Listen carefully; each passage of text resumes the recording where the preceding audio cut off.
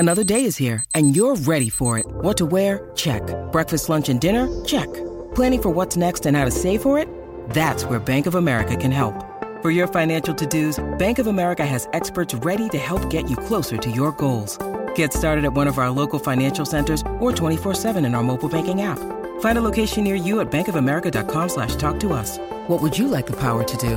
Mobile banking requires downloading the app and is only available for select devices. Message and data rates may apply. Bank of America N.A., member FDIC. When you need mealtime inspiration, it's worth shopping Kroger, where you'll find over 30,000 mouth-watering choices that excite your inner foodie. And no matter what tasty choice you make, you'll enjoy our everyday low prices, plus extra ways to save, like digital coupons worth over $600 each week. You can also save up to $1 off per gallon at the pump with fuel points. More savings and more inspiring flavors make shopping Kroger worth it every time. Kroger, fresh for everyone. Fuel restrictions apply. With threats to our nation waiting around every corner, adaptability is more important than ever. When conditions change without notice, quick strategic thinking is crucial. And with obstacles consistently impending, determination is essential in overcoming them. It's this willingness, decisiveness, and resilience that sets Marines apart. With our fighting spirit, we don't just fight battles, we win them. Marines are the constant our nation counts on to fight the unknown. And through adaptable problem solving, we do just that. Learn more at marines.com. You said that people have perceptions of you. What do they say? The guy never smiles, the guy is ruthless. And what's the truth? The truth is that there is some truth on it. Nothing can replace a feeling of playing football at this level. The team is the engine of the club. We've got an amazing squad here. Oh, leave it out. It's only the second time I get a job mid-season. Never seen so much coverage. Twitter, Instagram. Oh my God. All that Jose Mourinho. Kane!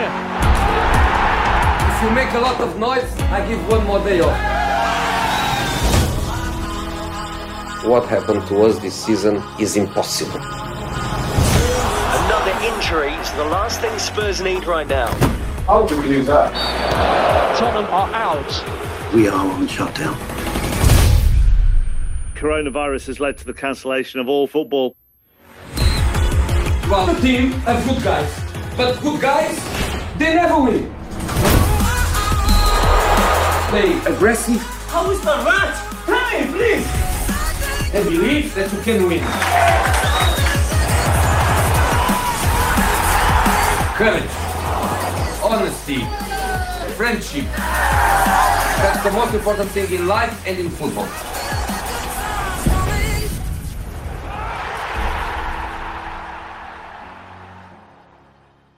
Hello and welcome back to The Last Word on Spurs. Thank you very much for joining us. I know we're being joined by quite a huge audience at the moment, so again, thank you for taking the time out to listen to The Last Word on Spurs. We are here providing you with instant reaction to Tottenham Hotspur's final pre-season game against Watford, which ended in a defeat. It did, unfortunately, and we're going to be looking back at the game, dissecting it, and then really looking ahead to the start of next season, which sounds crazy because we're under 7 days away, and that can be quite frightening for some. Transfer window is still open. I know many people still feel there's a lot of business to be done. But before we discuss all of that to come, delighted to have back on this show with me, Mr. Lee McQueen is here. Lee, how are you? Very well, thanks, Rick. Good to be back on. Hope the listeners are all well. A big shout out to Steph and his little girl, Izzy. She's just gone back to school, I think, to big school this week. So I know they're avid listeners of all the epic content that we've been putting out over the last, I think it's just constant, isn't it, Rick? So that's been absolutely fantastic. Thank you so much, everybody, for listening. I love it, mate. Yeah, no, it has been quite incredible. We have to make a quick reference to this. Last Word on Spurs. We're sitting with you right now. We are third in the sports charts for podcasts. Third. Quite incredible. And I think 11 globally, worldwide. So, I mean, that just tells you the impact you guys are having in terms of giving us the coverage, listening to us every week, leaving us some positive reviews. Thank you ever so much again from the bottom of our hearts. Listen, we love doing the show. And I hope you just enjoy listening as much as we love doing them. So, yeah, thank you ever so much. Well, delighted to have this man back on our show. And as you know, he was a regular, the Danny Rose of the show. We're trying to get him back all the time, aren't we? Trying to get him back. Trying to get him back. But, you know, like Danny Rose does what he wants. Jason McGovern's here. Jace, how are you? Yep, I'm ready to joust with Lee's positivity and take you boys back to number 78 in the charts. That's what I'm about to do today. There you go. All that hard work over the last 4 months. We're reviewing the game today, mate. There's not much positivity to be going around. It seems to be the perfect Saturday for me to come back on. Watford and defeat. Yeah, lovely job. Here we go, boys. Yeah, I mean, I have to say, to ask us to pay a £5 to watch that game, I think that was an absolute cheek from Watford. We can't blame Tottenham for that one because Watford were the ones charging us. So there you go. Watford charging us a £5 over here in the UK to have to watch that game. And we're here dissecting it for you for absolutely free. So there you go. Free therapy. That's what we provide on the Last Word on Spurs. Jace, I'm going to start with you. So we finished pre-season with a disappointing 2-1 defeat to the recently relegated Championship side Watford. With just 8 days until Jose Mourinho begins his first full campaign at Tottenham at home to Everton, we saw goals from Andre Gray and Domingo Quina give Watford a half-time lead, with a late Heung-min Son penalty not enough to avoid pre-season our first defeat. Give us your thoughts, Jace, on the back of that game, dare I ask? Well, I think it would be a bit too early to start panicking about Premier League things because obviously so many players not there that you would think would certainly start the Everton game or a normal Premier League game. But a little bit of concern that's the type of side we'll be putting out for Carabao Cup ties and those early Europa League games. And certainly if we go to Plovdiv and perform like that, then we'll be out of the Europa League before it's even started. So, you know, we can't expect Kane's and Toby's to play every single game. So you actually look at what's behind them in that squad and you start to see there's actually some big gaps that we still need to plug. And, you know, I'm delighted Matt Doherty has joined, but just as we talk about one striker's not enough for a campaign, one right back, one left back, one holding midfield player, that's not enough for a campaign either. So I think it highlights there's still quite a bit of work to do, and it highlights that whilst there's some promising young players there, it's perhaps a little bit too early to expect them to be standing up and playing real men's football. Before I come round to Lee, I'm going to give a flavour of some of the listener questions we've had in. A lot of statements that have come in. Thank you so much. I think over 40 questions we've had in on the back of this game. This is from Crankyar at Ballon d'Or, at Justice Alex Coys, who says, poor performance from all, to be honest. Looking particularly ropey at the back. My question is, how can we try and sanction a deal for Lamela and Bale swap? I mean, I know Lee McQueen would love that one, but I can't quite see Real Madrid taking Lamela off our hands anytime soon. Spursy at SpursAd10 says, can't read too much into it. Some individual poor performances, but yes, it is pre-season. I think it's very important on this show that we do get this balance right, that this is a pre-season game. And, you know, a lot of those players that played in that first half actually never even kicked the ball so far in this pre-season. So I think it's really important to keep a sense of balance. Mark Butcher, on the back of that, says, why do fans always overreact over a pre-season friendly? It's embarrassing. Next weekend is where it matters. The future is bright, says, should we be worried? Or is it just a second-string team in a friendly, which means absolutely now? Well, let's ask Lee McQueen, because Lee, not too much to take from that. I mean, Lamela probably by far our brightest player. White did quite well. Clark, we saw a few bits in the second half. Let's just hope they're doing double sessions all next week, Lee, in the build-up to Everton. What did you make of that game? Yeah, some really good points. I mean, to be fair, Real Madrid did take Juan de Ramos from us, didn't they? After 8 games, 2 points on the board. And they did take him off us, to be fair, in some shape or form.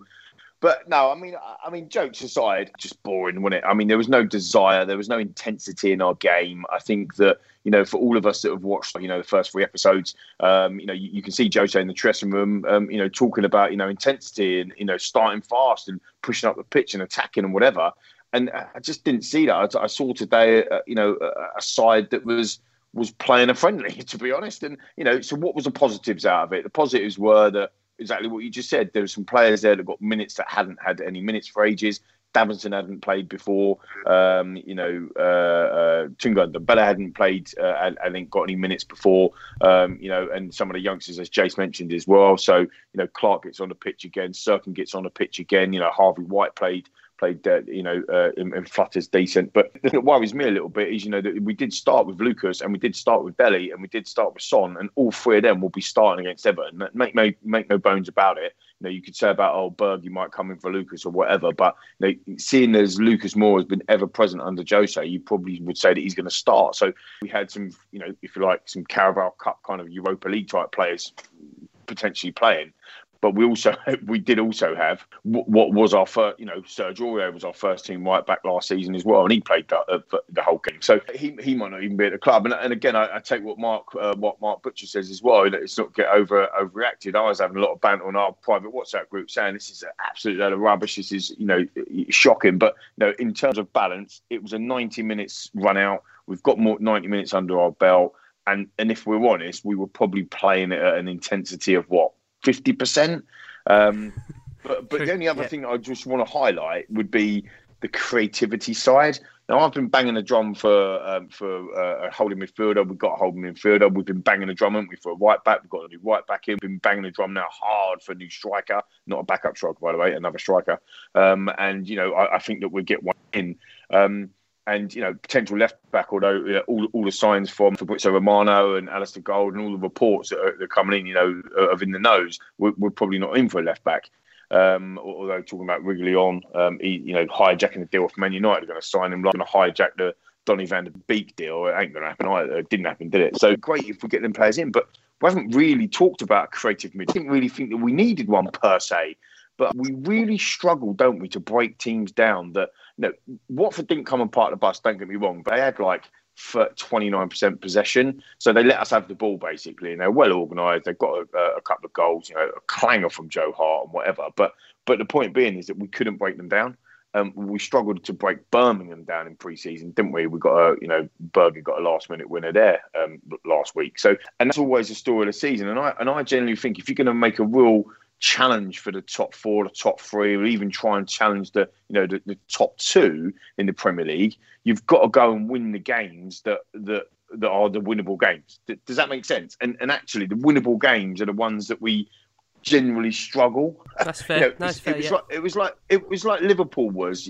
When the season we beat Liverpool 4-1, and they had that kind of sliding doors moment when they realised, actually we need new defence, a new goalkeeper, or whatever.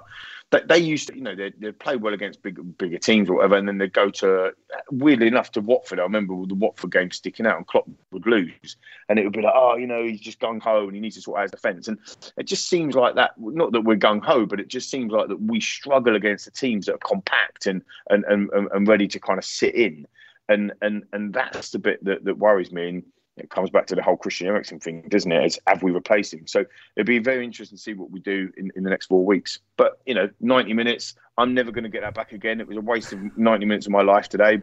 And a fiver. And a fiver, yeah. But players did get a run out for 90 minutes, so it's in their legs, so that can only be a positive. Yeah, I mean, like we say, it is a training ground exercise, but, we emphasise a point. Not a great match, didn't create much going forward, pretty porous at times, but we are also missing half the first team. It is a friendly. And I suppose the good news to take out of this is Tottenham lost a pre-season match, and hence we're in absolute no danger at all of starting the league season with 2 points from 8 games. So I think that's the way you've got to look at it, to try and look at it as a positive. Again, some statements coming in here from listeners. This is from Matt Golder, at Matt Golder, who says, "What game? That wasn't a game. Most of our decent players are on away on international duty.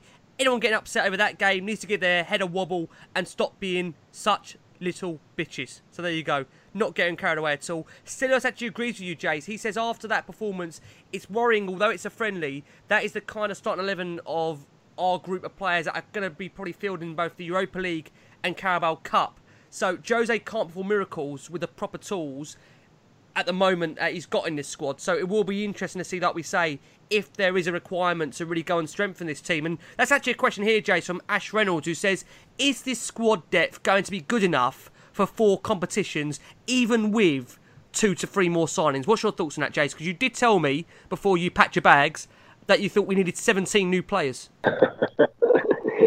Will it be good enough?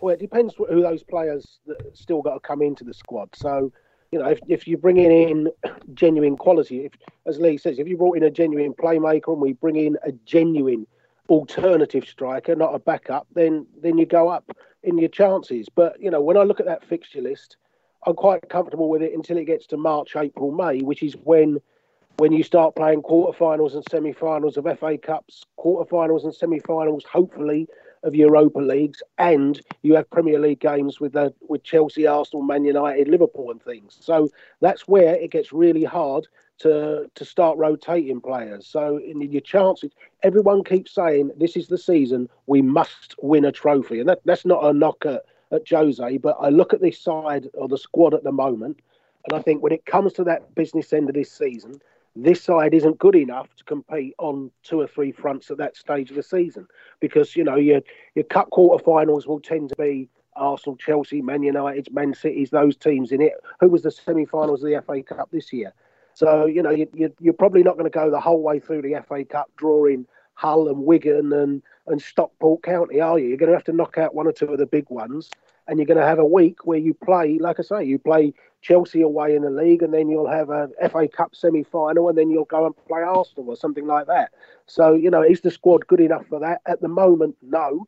But hopefully in time there will be. But, as I said, kind of strange, isn't it? Because if you are on that trophy, on the trophy hunt, and you know what my opinions have been on that, I think the top 4 is more important for the club. But if you are on that trophy hunt, and you look at the early months of the season, what are the 2 big games? Surely, if you're on the trophy hunt, the big game is Plovdiv away and whoever we get in the Carabao Cup, because you can't take those games with any degree of complacency, because you'll be out of those competitions.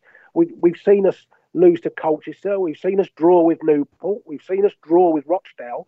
So the warning signs are there if you don't take those competitions seriously.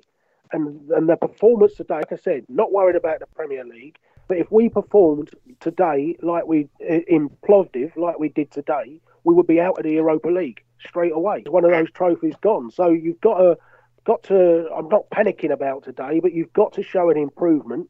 And Lee says that's worrying, because it was Son Deli and Lucas Moura, and we, other than the penalty, I think there was one effort from Eric Lamela that the keeper saved. Other than that, not a lot at all. So, where's the creativity to come back in the team? Is Winks and Sissoko really going to create you too many chances? No. So there is a concern about today's performance for sure. I mean, Sean Royalden, Justin Coder, it's Colin, Tyler Black. I mean, they all kind of go off the line that we definitely need to sign another striker. I think we all know the club need to sign another striker. Listen, the case that they've allowed Troy Parrott to go out on loan would indicate that Spurs are trying to sign a striker. I mean, there's so many different links out there at the moment. The latest player being linked to Tottenham, a striker, is Habib Diallo. That's from Alistair Gold. Apparently Spurs are showing some interest in him. I mean, personally, I think we've always been on the advocate case on this show that we've always wanted, proven Premier League strikers. And whether that's, Raul Jimenez, whether that's Diego Costa, whether that's Luis Suarez, whether it's Danny Ings, who Lee is obviously really wanting to bang the drum for, I think Spurs, as we've mentioned on this show, I think it would be absolutely criminal to not bring a striker in. I would say it was criminal to not bring a striker in before the start of the season. But, to leave it and risk it towards the end of the deadline, for me, that is unacceptable, because that could cost us points. We've got big games coming. We've got Carabao Cup. We've got Europa League. We've got Everton next week. And I think the club absolutely have to get a striker in as soon as possible. And of course it's important to get the right person and the right profile, and I get that, but this was a priority target for Tottenham. So we will come on to the striker debate later, but let's get into the team. So ahead of this game, despite a number of key players absent on international duty, Jose Mourinho opted for a largely experienced side, notably including Tanguy Ndombele, who played his first minutes of pre-season. With Hugo Lloris away from the France squad, Joe Hart was preferred to Paulo Gazzaniga in the starting lineup, with youngsters Dennis Serkin and Harvey White also featuring alongside the attacking quartet of Dele Alli, Lucas Moura, Eric Lamela and Heung-min Son. What did you make of that team, Lee, when it was announced? It's weird, isn't it? Because we were just talking off air before about, you can look at it in a positive way, you can look at it in a negative way in terms of the actual, this friendly itself against Watford. And actually hearing Jay say, you think, yeah, you're right, we're not ready yet, but actually part of picking this team was actually to get them ready, to get them the 90 minutes under their belt. Do you see what I mean? So I wouldn't expect Gio to be starting against Everton because he hasn't played a bean in pre-season, whereas at least Tanguy Ndombele, for example, now has got 45 minutes under his belt. And so the other players now that are away on international duty, they're playing games, a couple of games that are a competitive level. That's going to really help their their fitness levels. I love the academy players. I love the fact that we're playing some of the youngsters coming into the side. I think Sirkin did okay today. Obviously, he was at fault for the penalty, but that I'm not too worried about that because I think that he'll learn from that and he needs to learn from that. It's only games that gets you that type of experience, right? You can't get experience any other way than playing the games and going through them levels. Look at Jaffet last year, for example.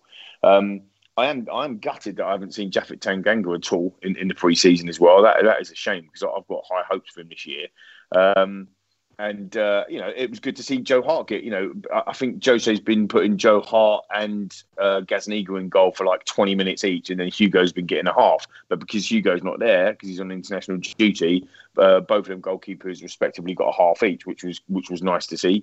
And I thought Harvey White played relatively well in midfield. But again, are we going to start again, come back to, I suppose, Mark Butcher's point earlier about, let's not get carried away with this friendly. Are we going to start Tunga Ndombele and Harvey White in a Premier League game or even in a Europa League game after either of them had pre-season?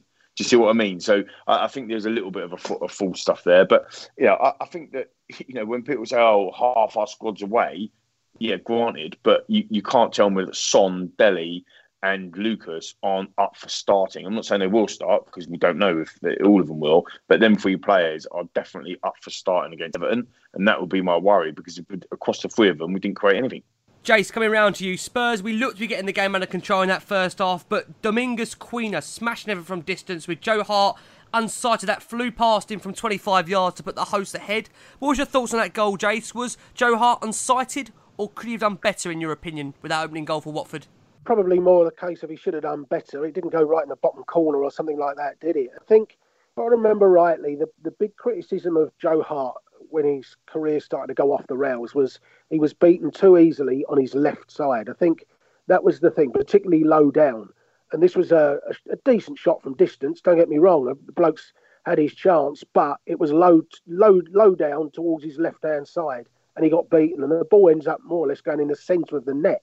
So it's a little bit of concern. And whilst he was, I don't think he would have been unsighted for too long. And a goalkeeper gets his positioning right. He shouldn't be unsighted with a bloke shooting from pretty much 30 yards. So I'm sure he'll be disappointed with the goal going in. And I think any time a goalkeeper gets beat from that far out, you're always going to look at the goalkeeper and think you perhaps should have done a little bit better. I mean, it didn't take a deflection. I hoped when you saw it from behind the goal that it would have nicked off of somebody and you could have said, well, at least the deflection did for him, but it didn't. So it was a type of goal Paul Robinson used to let in too many times. So, yeah, there's a little bit of a concern there, and perhaps shows why he's still got work to do to get himself back to anywhere near the levels he used to be. Lee, coming around to you on Joe Hart, to be fair to him, it was a swerving shot from Quina, and he was potentially, we have to make this point, potentially unsighted, but no keeper wants to be beaten from that kind of distance. He dived the right way for the penalty, but couldn't get a hand to Gray's effort. He came off at half-time. How would you analyse Joe Hart's first-half performance for Tottenham? I completely agree with Jace, and actually he has got form, but wasn't it Joe Hart in goal when Bale scored?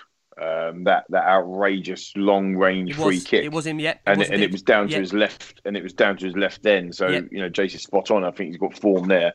And obviously I've got to get Bale into this podcast at some point, right? So at least I've mentioned his name at least once. Happy days. But no, I mean I think it was a clanger. I'm not going to lie. I said that on the WhatsApp group. I think it was a clanger. He should be saving that. I actually thought I heard a noise. Sometimes you hear a nick. When you're watching a cricket or whether you hear it nick off the pad or whatever, I thought he got a hand to it. But like Jay, so I heard the noise, I thought I was taking a deflection, but it didn't take a deflection. He should have saved that. He should have done better than that. But you've also got to analyse it. I think the noise, Lee, was probably your streams of fraction behind. It's the noise of the ball hitting the net. That's probably the noise you heard. Oh, it might be, yeah. It could well have been, I tell you. I mean, but you've also got to analyse, how we've given that goal away in the first place. Tracking back, giving the ball away. It's just silly mistakes. And I said this on the group, and I'm going to say it on the pod as well for the listeners. I am Mr. Positive, and I always look things on a positive outlook. But you've got to eradicate the damn mistakes that Tottenham are making, that's got to be down as a mistake for me, right? So that's one. The second goal is a mistake as well. Giving a penalty is another mistake, and you just got to eradicate. You keep doing the same things, you get the same results. And we've watched the first 3 episodes of All or Nothing, and a lot of the listeners have already watched it. You've seen what we're trying to hammer into the players, what the coaching staff trying to hammer into the players. What we can see on camera, which is a lot more insight than what we had before the documentary, right? So at least give me that. I know it can be manipulated, but the reality is that you're seeing some insights that you haven't seen before, and the messages are clear. The clear messages are, fucking stop making these mistakes. Yet we're still making them, and then that goes back to the point you made with Jace earlier about 17 new players when Jace retired last season on the pod. But is that true? Because we've got to keep people that are stop making mistakes. Yep. And 2 mistakes again today against it's a pre-season friendly or whatever, but if I was the manager, and thank goodness I'm not, clearly, for all the Spurs fans that are listening, but if I was a manager, I would be unhappy with that, because that is, and I think last one on Spurs account was tweeted out earlier, avoidable mistakes, aren't they, Rick? They're avoidable. They are. I mean, this is the problem, isn't it? I mean, what I will say again is that, Davinson Sanchez, Cameron Carter-Vickers, the 2 guys that were in defence, I just wonder what you guys are thinking of them, because, I mean, coming around to you, Jace, I think Carter-Vickers overall didn't do too much wrong in the first half, made a big late tackle in the period to stop Watford, breakthrough on goal, but was out sprinted by Gray early in the second half for what could have been a goal, but from the help of White. I mean, what's your thoughts, Jason, Cameron Carter-Vickers? Is it almost run his course? Does he need to get a move now, probably away from the football club? He did all right last year at Luton, but you're talking about a player that's been there 11, 12 years, and I don't think he's started a Premier League game yet, does he? And he's now 22, 23. So I think that tells you all. If it was going to happen for him, it would have happened by now. The fact that Yaphet Tanganga's come in to the side before Cameron Carter-Vickers, and there's been other players there in Cameron Carter-Vickers' time. So he's perhaps just playing there in pre-season just to have a final look at him, and obviously while others are on international breaks or can only get 60 minutes into their legs. But the bit of play where Andre Gray went through in the second half summed him up for me. There's a bit of sloppy play, wasn't it? And it's cost him the chance as well. So, yeah, it's time to pull the plug, I think, and move on, because there's, Maleki Walcott and people like that. The queue behind him gets too much, and if you play Cameron Carter-Vickers, then you don't play those in the queue behind him, and I think they probably chances are much higher than his.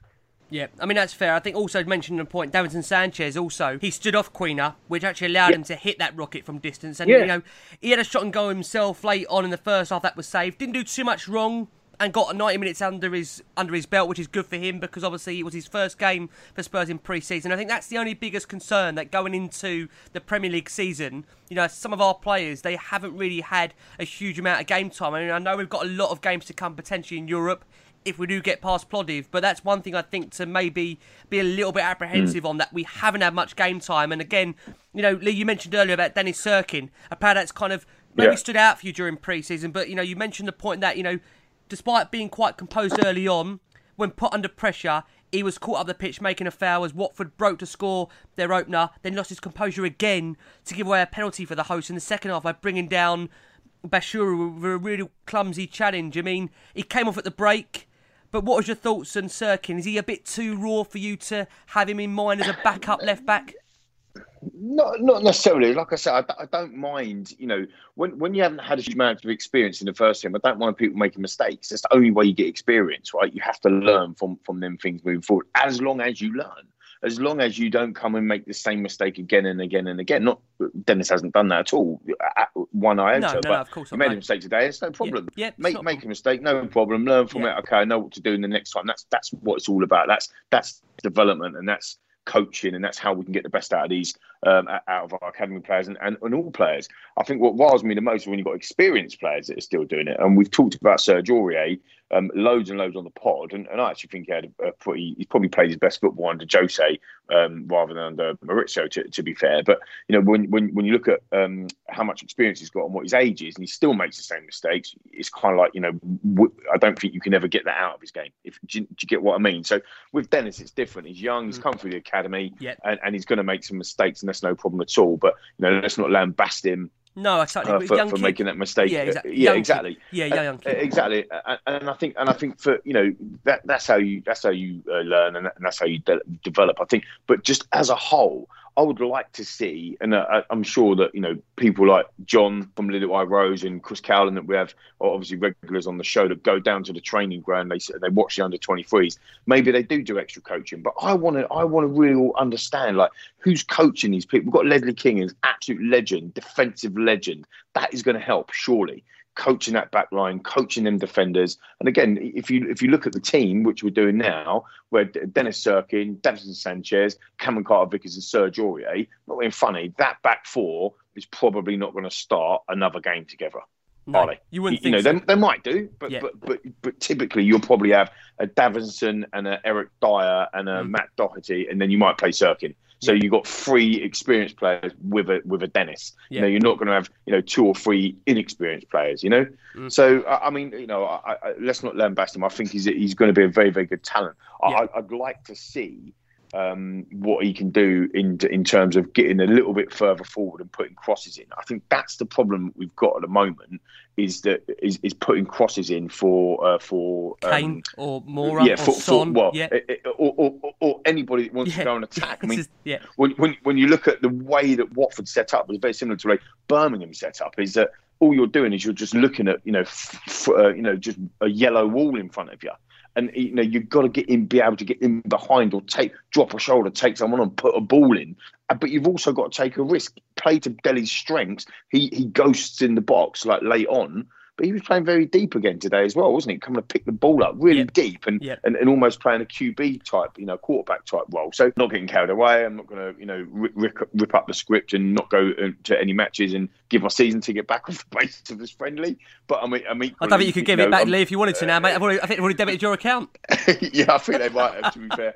But but equally, I'm not going to kind of get too carried away. Exactly, get too carried away with it either. It's just a balance. 90 minutes under everybody's belt, and let's not kill Dennis for a mistake he made. That's how you learn. Whilst it's fair to say, it's getting minutes into players' legs, and we could be kicking off next week where players have only had one game. Let's also be fair. Everton today only played their 3rd pre-season friendly. Did they win, Jace? Did they win? Did Everton win?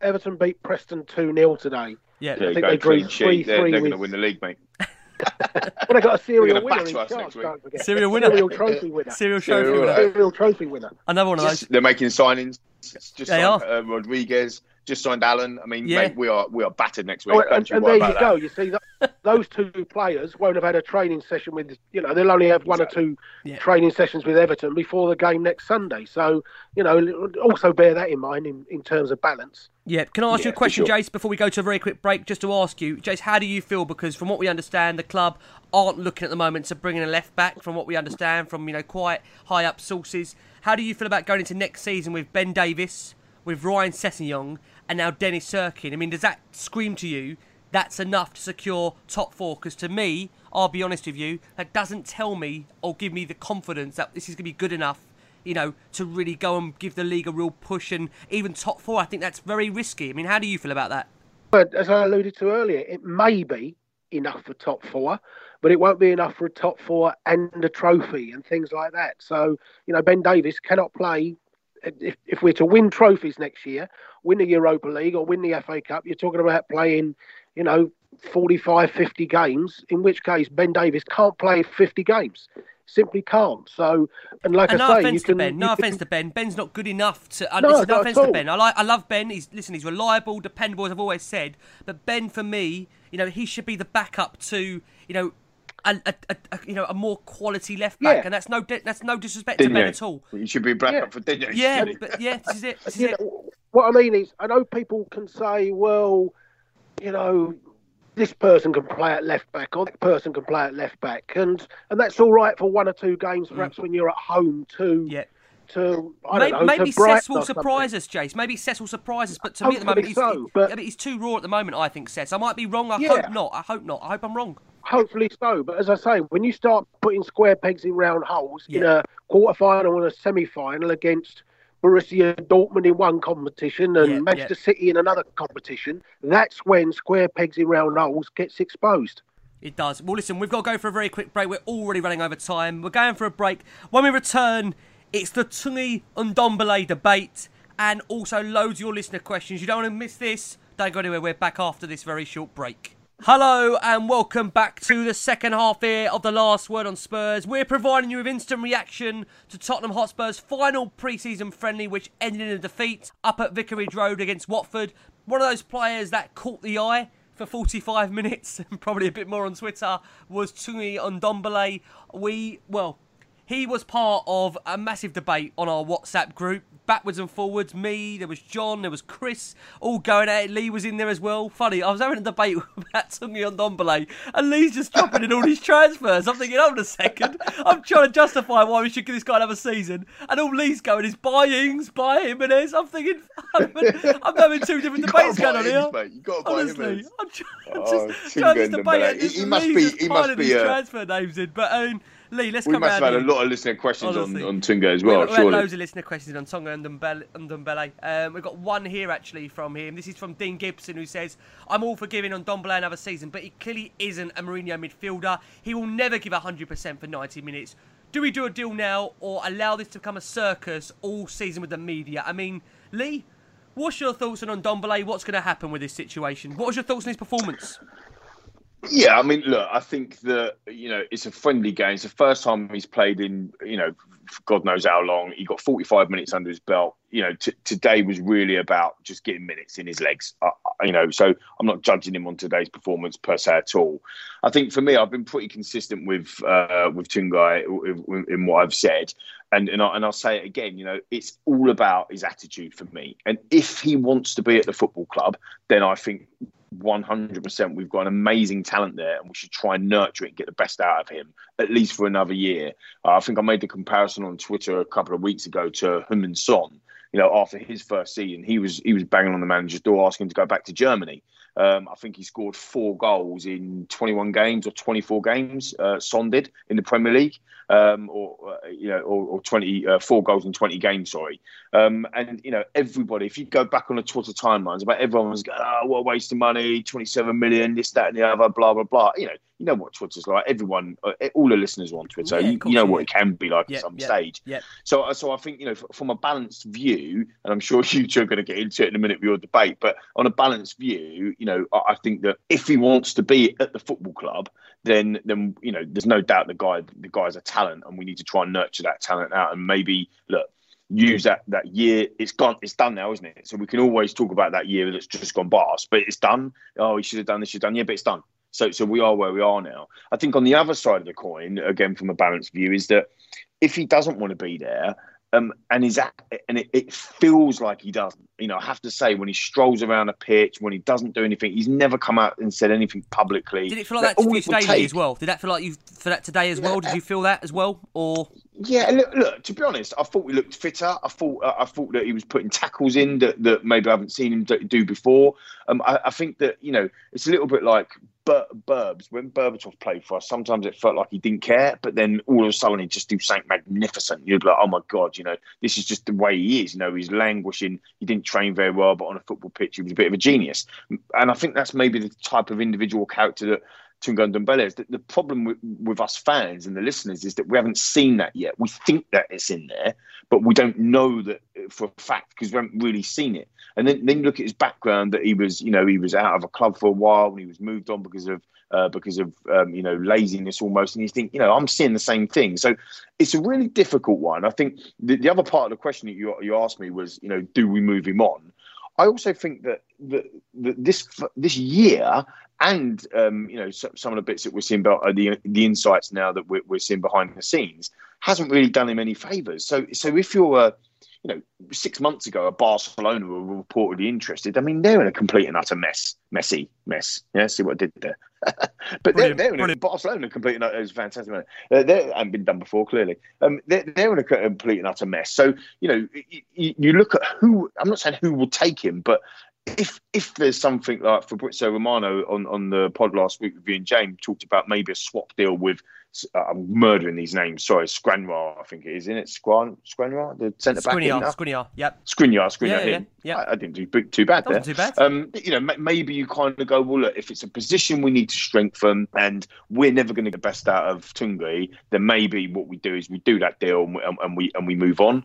I think there's also a lot of Spurs fans that says, he's a record signing, so it's quite embarrassing, isn't it? If we don't get the best out of him. But equally, he's got to want to be like Spurs you said. Fans that say, if you don't want to be here, he's overweight, he ain't worked hard enough, and all of his 50,000 representatives that he's got are always saying a different story. Then it's never going to work, and who cares if he does it brilliantly somewhere else? He ain't doing it brilliantly for us, and therefore moving on. So I'm on the fence. Personally, for me, it's all about, does he want to be there? And unfortunately, like I think we said before about Christian Eriksen, there's only one person, when you're having that conversation in the room, Jose and Ndombele, whatever, just feels like they're completely disengaged. And there's only one person in that room that knows if they want to be at the football club, and that's Tunga himself. So he has to be the one that says, do you know what? I'm here. I've got a 6-year contract. I'm highly paid. I'm going to smash this, and I'm going to be a superstar. But that is a big question mark, guys and listeners, because I haven't seen that attitude in him yet. So the jury's still out, I'm afraid. Jace, here we go then. Me and you, round 1, new season, new start. We've been here before. We'll be here again. Ding, boys. Let's go. I mean, Jace, can I just say firstly, when I look at that first half performance, for me, I thought it was quite tidy stuff early on. He grew in confidence as the half wore on. And I did see some progressive forward passing. Of course, listen, there needs to be more done on the front foot with his talent. And, I've never hid on that. But, his fitness is well behind the others. But he needs to show, I think, what he can do. He only got the 45 minutes. I'm not sure what more we can expect out of a 45-minute display, Jay. He has just recovered from the coronavirus. He has had the coronavirus. Well, that's the strange thing, because if he had it, why didn't he quarantine for 2 weeks? He was playing 7 days later. So, the whole thing seems a bit strange to me. But, he didn't feature in the first couple of friendlies either, did he? Which was before he had coronavirus. So there's no reason for his fitness to be significantly behind everyone else in the group unless he picked up a genuine injury. So, and as far as I know, that isn't the case. But he was tidy for a couple of bits, but he was also slow to track back. And I think the big problem with him is, whilst Lee's right, Sonny had his problems in his first season, and it's not unusual for players to have problems in their first season. Ryan Sessegnon had problems in his first season, but it's that basic desire that you look at the player, and today you think, come on, show me that desire. Even if you make a mistake, we talked about Sirkin. He makes mistakes, but the desire is in him, isn't it? But Ndombele, you looked at him and you thought, come on, grab it by the scruff of the neck. It's your chance today. Players are away. It's Everton next week. Show me you want to be in that Premier League starting game next week. And I didn't see that. And that's the worry. There's no question of his talent. We can all see that. I think even his critics, nobody criticises him for his talent, because you can see it's in abundance. But you have to show talent for more than 5 minutes once a month in a Premier League game. And, we've seen reports today in the newspapers of a confrontation between Danny Rose and Jose Mourinho, where Danny Rose has obviously gone into an office and banged on the door and said, why aren't I playing? And you think, is Tanguy Ndombele really doing that? Is he really knocking on the door and showing in training that he wants to play? And everyone will make their judgment on the Danny Rose thing. And I'm a massive critic. But at least the desire in him is to play. And that's the worry with Ndombele. And for me, I know you keep saying you worry that he'll be a baller elsewhere. I don't care if he becomes a baller elsewhere. What I care about is he going to become a baller for Tottenham? And if he isn't, let's get somebody in who will be a baller for Tottenham. And if they become a baller for Tottenham, who cares then if he goes on and does become a baller for Barcelona or Bayern Munich? As long as we get a baller of our own, somebody that wants to be there, then absolutely fantastic for us. I understand what you're saying. I don't fear losing him. Got to agree with that. I mean, great somewhere else. No, I agree with that, Jace. Listen, I think the most important thing to this argument is that if he wants to be here, and this is the key that we don't know.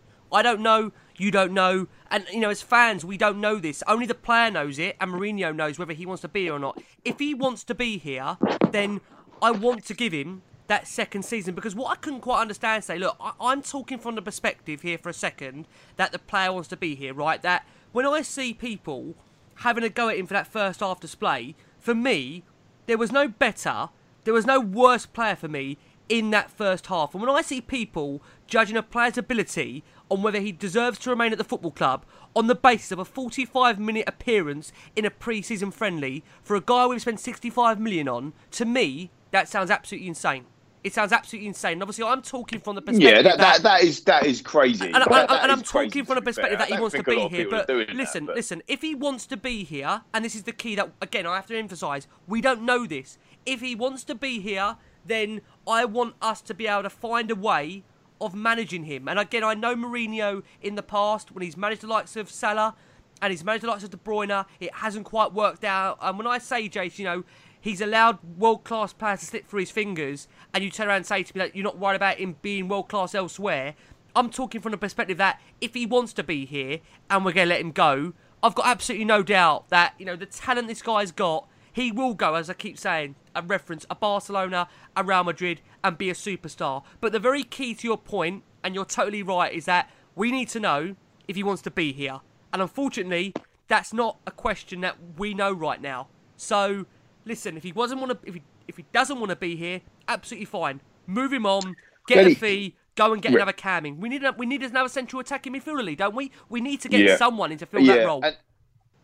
And I think today he played like a deep line in midfield player, didn't he? He was playing like where Højbjerg will play. Essentially, he didn't get up right up top and start influencing. There were some flicks and there's some good through balls or some touches and stuff. I think the only way that we can kind of make a comparison, and for all of the listeners, and thank you again for listening all the time for Last Word on Spurs and Last Sports shows that we've done, but we talked a year ago, 18 months about the contract rebels. Obviously Ndombele wasn't a contract rebel, but I'm going to make this comparison, is that look at the behaviour of the people that have left the club or wanting seamlessly to leave the club, and how they act or how they have been or how they performed, and does Tanguy Ndombele kind of fit into that category? Like you could easily see that even on some of the insights that we've seen on the first 3 episodes of All or Nothing, that Christian Eriksen was still professional, right? But he wanted to leave. Right? Do you know what I mean? He publicly come out and said it. Aurier's publicly come out and said he wanted to leave. Toby wasn't going to sign a new contract before Jose's come, and he all but said them same things. So the point I'm making is that can we make a judgment based on does he want to be here or not? No, because we're not going to speak to him directly. But actually, does his body language, does his attitude, does the way things going, does it feel to you guys and to the listeners, does it feel like he wants to be there? And to me, it don't feel like he does. No, I hope I'm wrong, but it doesn't feel like it does. I'm still defending the bloke. Listen, it's the worst thing in the world, because I know you guys are telling me, Rick, just give up. And you're right. I mean, I don't want to give up because of the Son thing. Yeah. Look at Son. The difference with Son, right, is he clearly, you say he wanted to be there. He went in, and this has been confirmed by all the sources. But he wanted to leave. Yeah, he actually wanted to leave. He did. So did he want to be there? Well, no, because he wanted to leave. But look what happened to Son, and he's world class. Yeah. So look, it is a difficult one. The difference, though, Lee, was that in that first season with Sonny, we were questioning whether he had the ability to do it at the Premier League. Nobody ever questioned, does he have the desire? Does he have the attitude? Yeah, that's true. Exactly. It's so important. That's the big thing with Ndombele. It's the attitude. Because again, we all think the talent is there. We all want it to work out. We're all desperate to see him play well. But you have to have the attitude and the desire. And one thing you can see from the signings that we've made, and you can see from the first three episodes, desire, attitude, and those types of things are exactly what Mourinho's looking for. Yeah, it is massive. And from the outside, we've seen nothing. I think we'll probably see in in the episodes 7 to 9, at some stage where the COVID starts, I'm sure they'll make reference to the day he got caught on the common with him, and it will be, Josie's decided to go and meet up with Ndombele, and we'll see, hopefully, a genuine discussion or something between the two of them, and that might give us a bigger impression. But it's the desire that you seriously have to question, and I get what John also says. Let's not forget, we're paying him £200,000 a week. Yeah, on same as Kane. Same as Kane. Yeah. And when you look at what Sonny's giving us, and what even even someone like Tanganga, Tanganga that's giving us Tanganga, who's I know, a £20,000-30,000 wage. It's crazy. That's got to have an effect, isn't it, on your teammates? Of course it has. Say us three, we're all working a team together, and you know that, I don't know, so Rick, you're the boss, right? So you're getting paid more than what me and Jason are, but we're working harder than you, and we're doing whatever. Or we're all doing the same job, but we're working harder. You're getting paid more. It's going to have an effect on us, Jace, isn't it, Rick? And it can't be any different. And I think one of the things that the All or Nothing documentary so far has shown us is that the players are just normal human beings, aren't they? We put them up; they're just normal. Yeah. And actually, that's what I've really learned out of it so far. And actually, when you put them in the normal world, that it kind of just as a normal being, that would affect them. So hang on a minute. We made reference to this with the Aaron Ramsey and Mesut Ozil situation. I know it's a different situation, but he's playing PlayStation on $350,000 a week, and Ramsey's banging in goals and doing assists and playing well. I know we're talking about the Gooners, obviously, but when they come to offer him a new contract, he wants $350,000 a week, and why wouldn't he want that?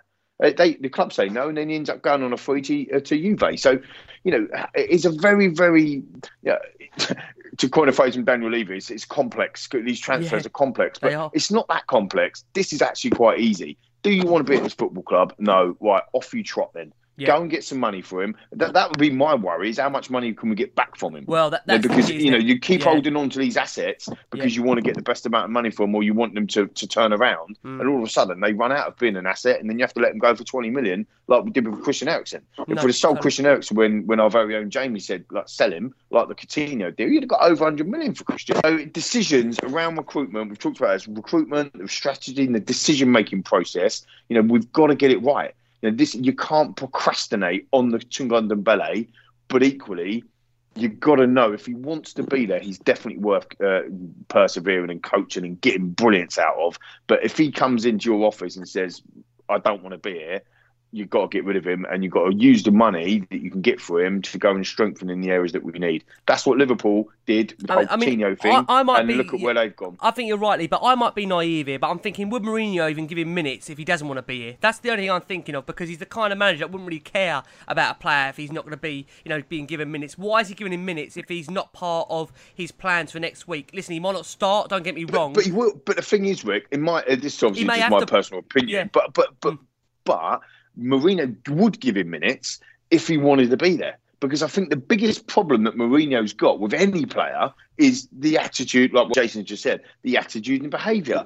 If you're not in it, if you don't want to be here, if you're not in it to win, like if you don't want to do it as a family, is what they're saying, isn't it? On the as part of their team. If you don't want to be part of that, then you're not. It's the crazy train, mate. It's the biggest reference I can make. It's so if true. You don't want to get on a crazy train, get off. Yeah, but we are crazy. We're driving this train. Get on it. I think as well. I think Mourinho wants him to be a success. I think he sees him and he thinks, you think of the powerhouse player that, say, a Michael Essien was for Chelsea. If you look at the powerhouse player that he could be and the talent that he's got, I think Mourinho would love that in his football club, because he would be a Mourinho-style player. But you've got to have the attitude and the desire, and particularly when you don't have the ball. And, even with Watford's goal where they break, there's no desire to get... It's certainly not his fault, the first goal. No, it's definitely not his fault. It's not. No. But when you look at him in the bottom of the picture, there's no desire to get back and get his body back in their penalty area. My only thing is, Jace, on that, is there desire from other players? That's the thing I would say, because, again, a lot of the other players there isn't much desire, but because it's on Ndombele and because he's 60 million, I really do feel like he's highlighted a lot. And listen, I get what you're saying. I totally get what you're saying, but I do feel this debate, it can run and run and run, and we must move the script on. We must do. No, you're right, but in terms of desire, what desire did Sonny show to run 80 yards in the last minute of the game to kick one off the line? No, you're right. 100%. You're right. No, listen, you're right. You can't dress it up. It's so true. I must mention quickly, Jack Clarke coming round to you, Lee, because he was the brightest of the half-time subs. We saw subs come on. Yeah. We saw Gazaniga replacing Hart, 1-4 replacing Sirkin, Clarke coming on for Ndombele. Watford had a big chance actually early in that second half, but Clarke was the brightest of the half-time subs. He made a really good run down the right, goal in between two challenges, and played a terrific ball across the line, which resulted in a blocked Lamela shot, faded as the half wore on. But I think he can show that he can be a real threat. We got a question in here, Lee, from Stephen JR at StephenJR1991, who wants to know which youngster has played himself into Mourinho's first team plans or first team squad ahead of next season from what you've seen in the pre-season. Brilliant question. Yeah, I was quite critical of Jack Clarke on his first appearance. I think it was against Ipswich. A lot of the fans, the listeners, and actually you boys on the WhatsApp were saying, he had a good game. I thought he was a little bit below par. But I thought today he had, again, it was you can't really say it was brilliant on anyone, to be fair, but he had spurts of being good, some good crosses in the box, dropping the shoulder, not afraid to take somebody on, which, let's be honest, that is a kind of a Spurs type player, isn't it? That's the likes of individuals that we like to see at the club. So, I think that he's probably going to be in and around that squad if he doesn't go out on loan for, like Jace mentioned earlier, the Carabao Cup type games and the early rounds of the Europa League and whatever. I think Harvey White done pretty well today. He reminded me a little bit of people that we've had in that midfield area in the past, like a Ryan Mason or people of that kind of level that don't get me wrong, that are not kind of like absolute superstars in that position, but actually could do a really good strong job for us. And again, we've talked about Dennis Sirkin quite heavily. I think he's a good player. He's going to be a nice player, but again, there's some work to do there. I think the other person that wasn't involved because he was in under 21s and scored actually yesterday is Ryan Sessegnon. I do think that through the pre-season he can go missing in games as well. I don't mean that rudely to him because again he's only a youngster as well. But if he just gets a bit of confidence, I think he could be the one that would provide us a backup on that left-hand side. Yeah. I don't like Moura on the left. I've got to be honest with you. I don't think he works very well that side. I would personally like to see as a setup Bergwijn and Moura in terms of fighting for that right hand side, Son and Sessegnon fighting for that left hand side, in them types of positions, and then therefore he's played himself into the side for me. I think Sess could have a good season, if I'm honest. We need him to, don't we? I mean, this is the key. If we're not going to buy a left back, then we need Sess to really kind of improve and push on. I'm not sure if players are left back, but I think that. Left wing back, maybe left wing back could be the option. I think he might be an understudy for the left wing or the left sided third player, like where Son plays. Again, Chase makes an amazing point earlier with Ben Davis. Like, he ain't going to play 50, 55 games on his own, is he, Ben Davis? And Son's going to be the same situation. He ain't going to play 55 games. So we're going to have some sort of understudy. Yeah. We have got some options there with Bergie, with Moura, with Son, with Sessegnon. You've still got Lamela at the club, although unfortunately, I know congratulations to Eric on the birth of his second child in that this week. But, I think that, he's either got to nail down a place as a number 10 or attacking midfielder type player who's going to be challenging a Dele Alli and a Lo Celso or an Ndombele if we can get a tune out of him in that particular role. Or he may need to be moved on from a money perspective and an overseas player point of view. But I think for me that from the youngsters' perspective, the future's bright. I'm gutted, like I said earlier, that we haven't seen Jaffet at all in the pre-season, because I think that for me, he walks into that back line either as a starter, as a centre back or backup right back now, because we've got Doherty and we've still got Sergio Aurier as well. And I'm not convinced that we're going to sell him either. I don't know what's changed my mind. I'm not saying that we shouldn't. I'm saying I'm not convinced that we will, which will give us some strength and depth. But I would like to see Jaffet in the team. So I suppose, to sum that question up, who's going to break through to the first team? If you're counting Jaffet out because he's already done it, I'll probably say, I'd say probably Cess and Sirkin will get minutes for sure. I think he'll get quite a lot of game time. Okay, coming around to you, Jace. Heung-min Son, captain for the day. He had a chance moments after Watford's opener, but the keeper saved. But plenty of winning runs, but no service. Fired his penalty home really well, sending the keeper the wrong way. And as you mentioned in reference, he made an incredible 92nd minute run to clear an effort off his own line after Watford broke with Gazzaniga up the pitch for a corner, which gained, like I say, some real recognition for his performance. I mean, Heung-min Son, he's been good during this pre-season, Jace. Kept on scoring, kept on being a willing runner. Is he going into the season on perfect form for you? He's the bright spark, really, of pre-season. He's looked the Sonny we all know he is, and I think that run at the end to clear off his own line shows everything about his desire and his fitness. He's absolutely ready to go. He hasn't got caught up with international football in this period. I think he missed games last year, so I think he's absolutely ready to go, and I think he knows it's a really big season for him, and he'll be central to everything we do this season, that's for sure. And also a player we have to mention, Eric Lamela, did show some usual energy, but didn't really have the people to pass to, as his fellow attacking midfielders' movement was really lacking for long periods. His own quality, when they did, it just really wasn't there for him. He had a shot that was blocked from 6 yards early in the second half, and then another one palmed away by the keeper. He did win the penalty though that got Spurs back in that game. But I think one of the questions, Lee, that has come up is about the backup keeper situation, because Paulo Gazzaniga, he came on for that second half.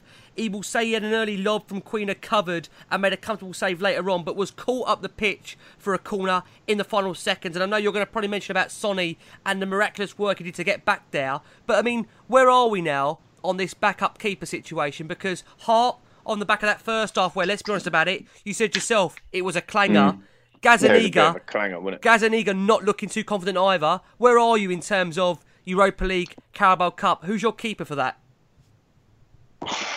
It's a difficult one. It's almost a toss-up of a coin. I mean, I think with the attitude, the winning mentality, the vocals that we've heard from Joe Hart, you could put him in goal for that backup, and then you could put Gazzaniga's been a really good backup, right? So, you could put him in there. But, I lambasted Joe Hart earlier for having a clanger, but also Gazzaniga, although he looks amazing.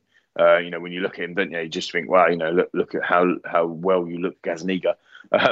I've got a bit of man love for Gazzaniga, but, although he looks great, he's also got a clanger in him as well. I thought it was really interesting to see when Hugo's playing under Jose and Joe Hart's playing under Jose, everyone pushes up. As soon as Gazzaniga goes in goal, they're going to play out from the back again. That's a great point. Very good spot. Because if you watch that, it's exactly what they do. So it might depend on the opponent. Look, Spurs for some reason under different managers as well. So that's why I say for some reason they always fancy playing three goalkeepers. We've done it 2-3 seasons on the trot, and you can probably see that happening this year as well if Gazzaniga doesn't go out. I'll be surprised if we keep. I think John made a really good point on the pod a couple of weeks back. He says it's absolutely critical that the younger goalkeepers, Whiteman and the likes, actually go out on loan now so they can start to get their development. Otherwise, you're going to have basically 4 or 5 goalkeepers and only 2 of them are ever going to play. So I think it's a bit of a toss-up between the 2 of them. If I'm honest, I think that I don't. Again, I'm just going to tell you how it is, actually. I don't like being the backup. I don't like that word, being a backup. If I was a goalkeeper and I was a number 2, my goal would be to be number 1.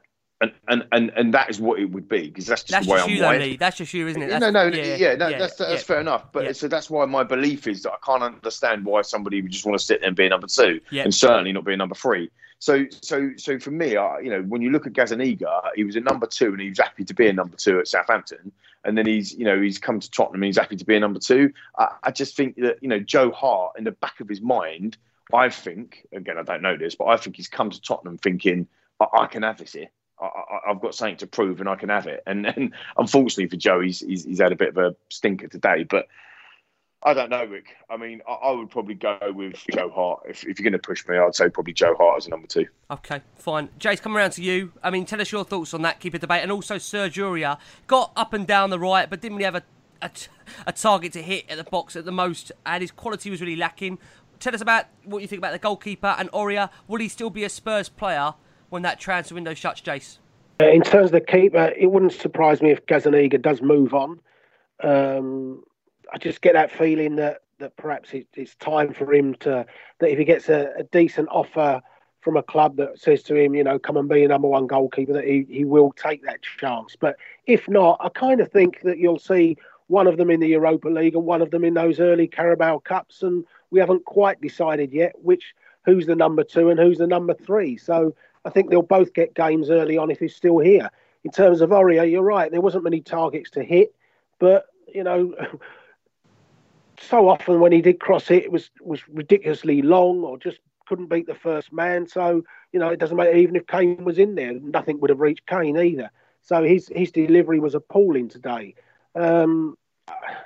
Like Lee, I'm hopeful that they'll reach a deal with Aurier, because I think it probably is time to do something. I'd like to see another right back come in, that's for sure. But there only seems to be one interested club at the moment, and they don't seem to be playing anywhere near what Tottenham want. So I think Lee's right. It could well be that the window eventually closes and Aurier's still there. And if he's the backup right back, then at least we've got a backup right back.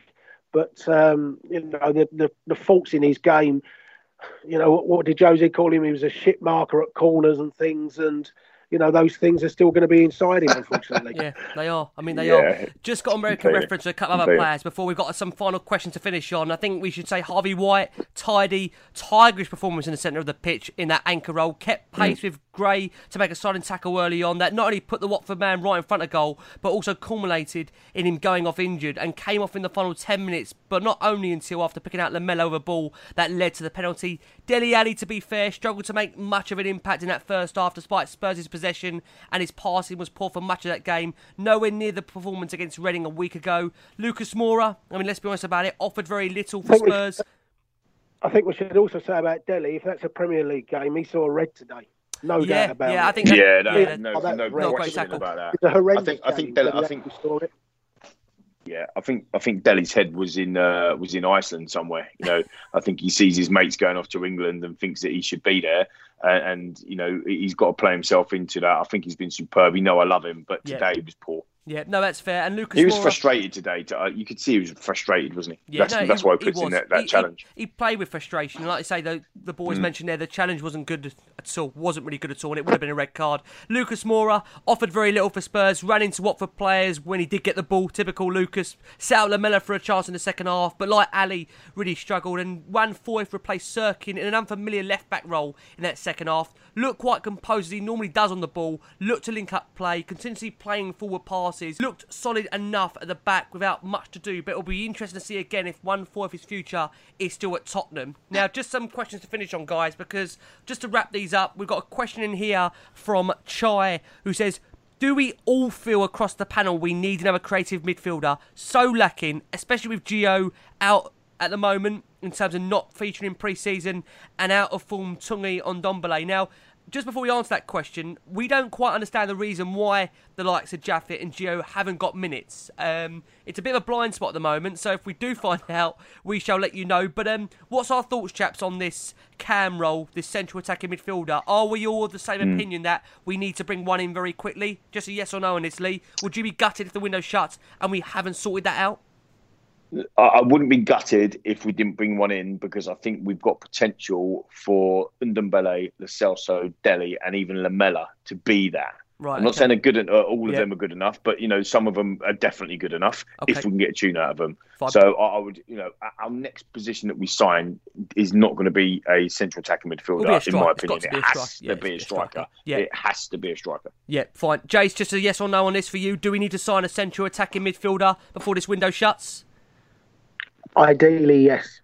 Okay, fine. Right, we've got some final questions to finish on. I think, just to maybe emphasise this point, listen, Spurs do need to sign a striker. I think we said at the start of the show, we're going to say at the end of the show here, if Spurs do not sign a striker in this window, it is absolutely criminal. It cannot happen. Spurs cannot leave this window without a striker. Whether it's a foreign player, whether it's a proven Premier League player, Spurs have to bring in a striker. We want someone that's going to be there, like Leah said, to genuinely offer competition for Kane. Not a backup, not an alternative, someone to come in and genuinely believe they can challenge Harry Kane. Just to make that point. Right, Cookie says, I'm not sure the four friendlies have shown Jose what our strongest 11 should be to start the season.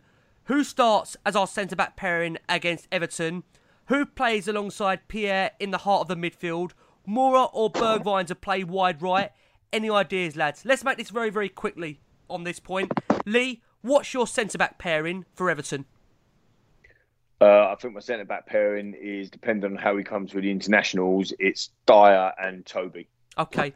For me personally, it would be Sanchez and Alderweireld, even though I do think he likes Dyer a lot. Jace, what's your centre-back pairing for Everton? I'd go with three at the back, so they all three of them would play for me. Okay, fine. Okay, 3 different formations, boys. And love then it. in the heart of the midfield alongside Pierre, we are going to look at Everton probably in more detail next week. But who do we think's going to be playing alongside Pierre? I mean, I'd love to sit here and say Ndombele. I don't think that's going to happen. I'm probably going to sit here and say it'll probably be Sissoko and Winks. What do you think, Lee? I think it would be Dele and Lo Celso. Okay, Jace, who do you think's alongside Pierre in midfield against Everton? Dele. Okay, and then but you know, I've got 3-4-3, haven't I? So I think there's only room for one. So yeah, I think we'll go with Dele. Yeah. Okay, fine, no problem at all. And then Moura or Bergwijn to play wide right. Who are we preferring? I'm probably going to say Bergwijn. That's just my opinion. Lee, who do you prefer, Moura or Bergwijn, or both? I would go with Bergwijn. For me, he's a classy player, isn't he? Yep, scored again yesterday as well for Holland. Yeah, good finish as well. Jace, who are you going for? Wide right. I'd pick Bergwijn, but he'll go Moura. Okay. Yeah, fine. I agree with that. We've got a very similar question from Daily Disney Takes, who actually asked the same question. So, Daily, I hope that's answered your question. Ben Taylor says, who is fit for next week? Well, to be honest, Ben, at the moment, I think it's difficult for us to give you that verdict until we see the players that come through the international break. And then, hopefully, by next week, we will be doing some form of a show ahead of a preview against Everton. So, we'll be able to give you a bit more definitive on where Spurs are ahead of that game against Everton. But we've got another show coming with you guys in under 48 hours. We are looking and reviewing back at episodes 4 to 6. I'm right in saying 4 to 6 of Amazon. Yeah. I can tell you guys already, we've actually watched them. We've been very, very lucky on the last one on Spurs here to have early access to those shows. So we've already... It's storming, isn't it? It is storming. It's crazy. I mean, all I will say to you guys, I know you don't want to have any spoilers at all, but I think it's important to say that some of the conceptions you had on some players will come to light. That's all we're saying. I promise you that's all you're going to get from us. We don't want to spoil it for you. Listen, you'll absolutely love it when it comes out. Watch it and then come back to us for the review. And I'm sure, like I say, hopefully we'll get ourselves right, stuck into that, and you'll enjoy our thoughts on that. So, we're going to leave you with that for the moment. Big shows to come. Thank you so much for all your support. We've had the wonderful show with Fabrizio Romano. If you haven't checked that out, where have you been? My God, it's literally gone crazy, that show, the last transfer 48 hours, honestly. Guy was sitting there reading out the transfer names. Jason obviously stepped aside from transfers. Jamie Brown has stepped in. He's more than capable and more than happy to do it. And obviously Lee McQueen, we've got some special shows coming up with Lee very, very soon. But Jace, pleasure to have you back on. Not sure the next time will be or who the manager will be, but thanks, Jace. That's all right, mate. I'm just off to Milan. We're going to leave you with that line. Fantastic. Space, what a line to leave you with. That'll make more sense when you watch the Amazon doc. I tell you, I promise you. The wonderful Lee McQueen on the last one on Spurs, joining us for the Amazon review in under 48 hours. Yes, perfect. Thanks for being back on. And listeners, keep safe. And we'll talk soon. We will talk soon. Guys, keep safe. Keep the faith. And like I say, it's only pre-season. It is only a training exercise. Don't get carried away. It's all opinions. It's all good. Have a great weekend, guys. And as always, come on, you Spurs. You said that people have perceptions of you. What do they say? The guy never smiles. The guy is ruthless. And what's the truth? The truth is that there is some truth on it. Nothing can replace a feeling of playing football at this level. The team is the engine of the club. We've got an amazing squad here. Oh, leave it out. It's only the second time I get a job mid-season. Never seen so much coverage. Twitter, Instagram. Oh my God. Who the hell is Jose Mourinho? Kane! If you make a lot of noise, I give one more day off. What happened to us this season is impossible. Another injury is the last thing Spurs need right now. How do we believe that? Tottenham are out. We are on shutdown. Coronavirus has led to the cancellation of all football. Well, the team have good guys, but good guys, they never win. Play aggressive. How is that right? Tell me, please. And believe that you can win. Courage, honesty, friendship. That's the most important thing in life and in football.